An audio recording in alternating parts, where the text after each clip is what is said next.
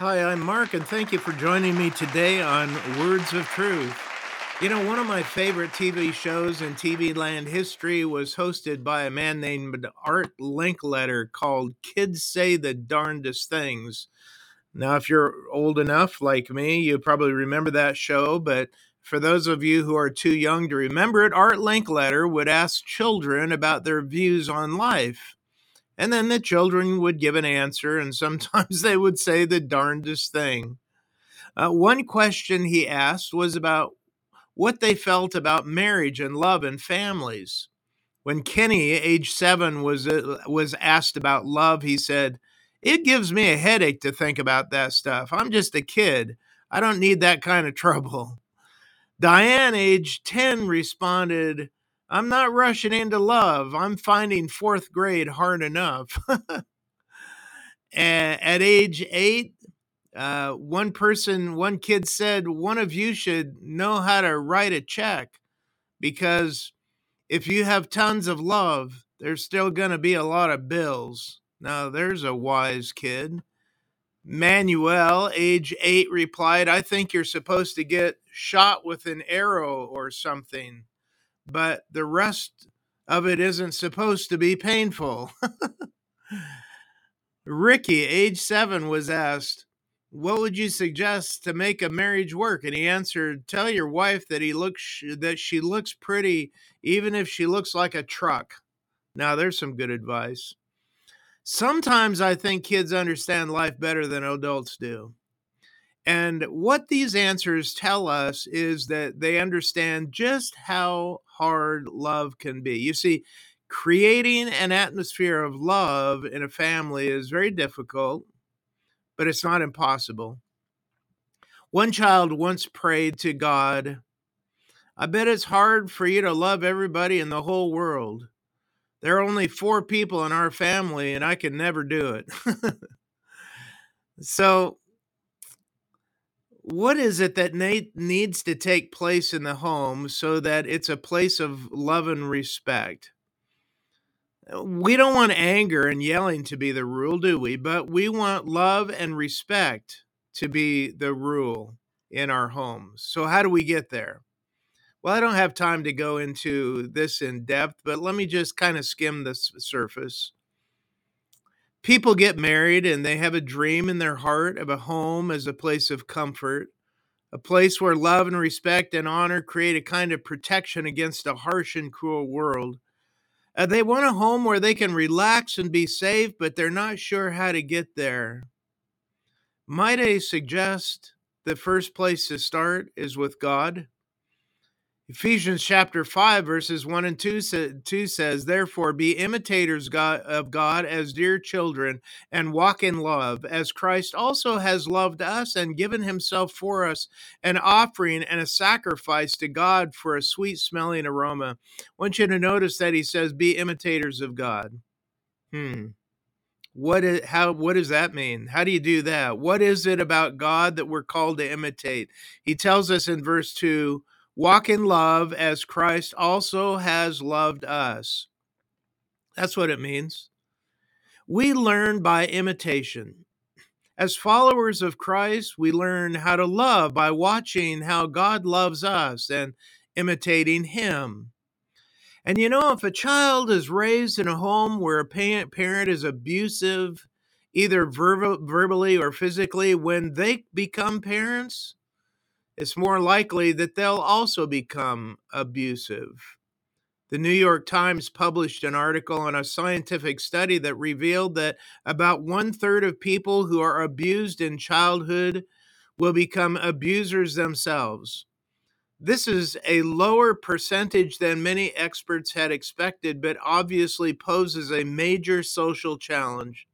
The research confirms that abuse in childhood increases the likelihood in adulthood of problems ranging from depression and alcoholism and sexual maladjustment and multiple personalities. In other words, research shows also that God's word confirms that we tend to imitate what we have been taught. But God says, I don't want you to be like that. I don't want you to be harsh or cruel or abusive with people.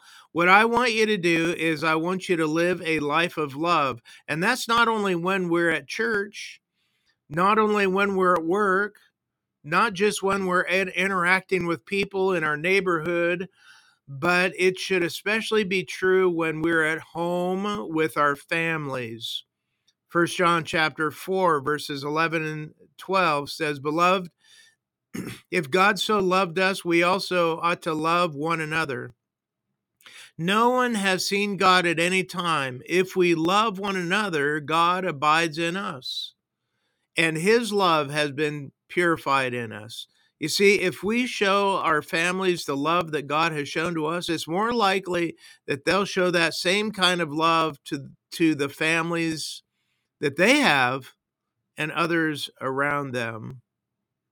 What is God's love? Well, God loved us by taking the first step. First John 4:10 says, "And this is love, not that we loved God, but that he loved us and sent his son to be the propitiation for our sins." That's a big word, propitiation. Have you used that one lately? No, not me either.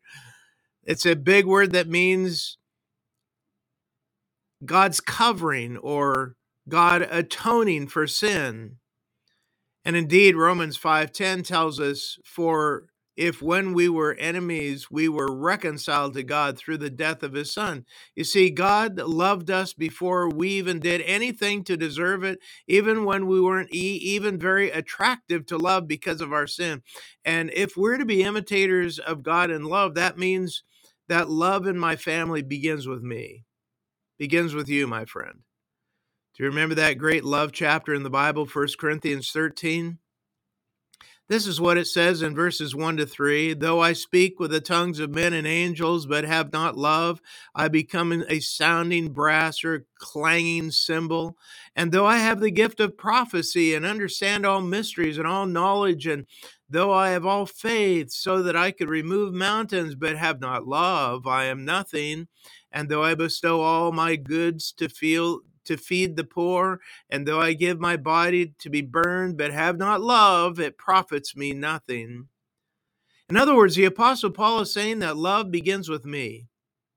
As far as God is concerned, if we're going to have love in our families, we can't wait for somebody else to imitate it, but we have to be the ones who imitate it.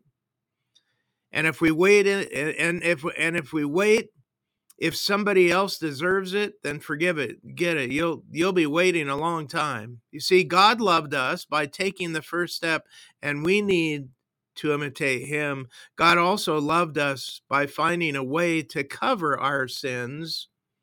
First John 4:10 says, "And this is love, not that we loved God, but that he loved us and sent his son to be the propitiation for our sins." And as I've mentioned already, the word propitiation means to cover or to atone to. In the Old Testament, the Ark of the Covenant was kept in the Holy of Holies, a room separated from all the people except for appointed priests.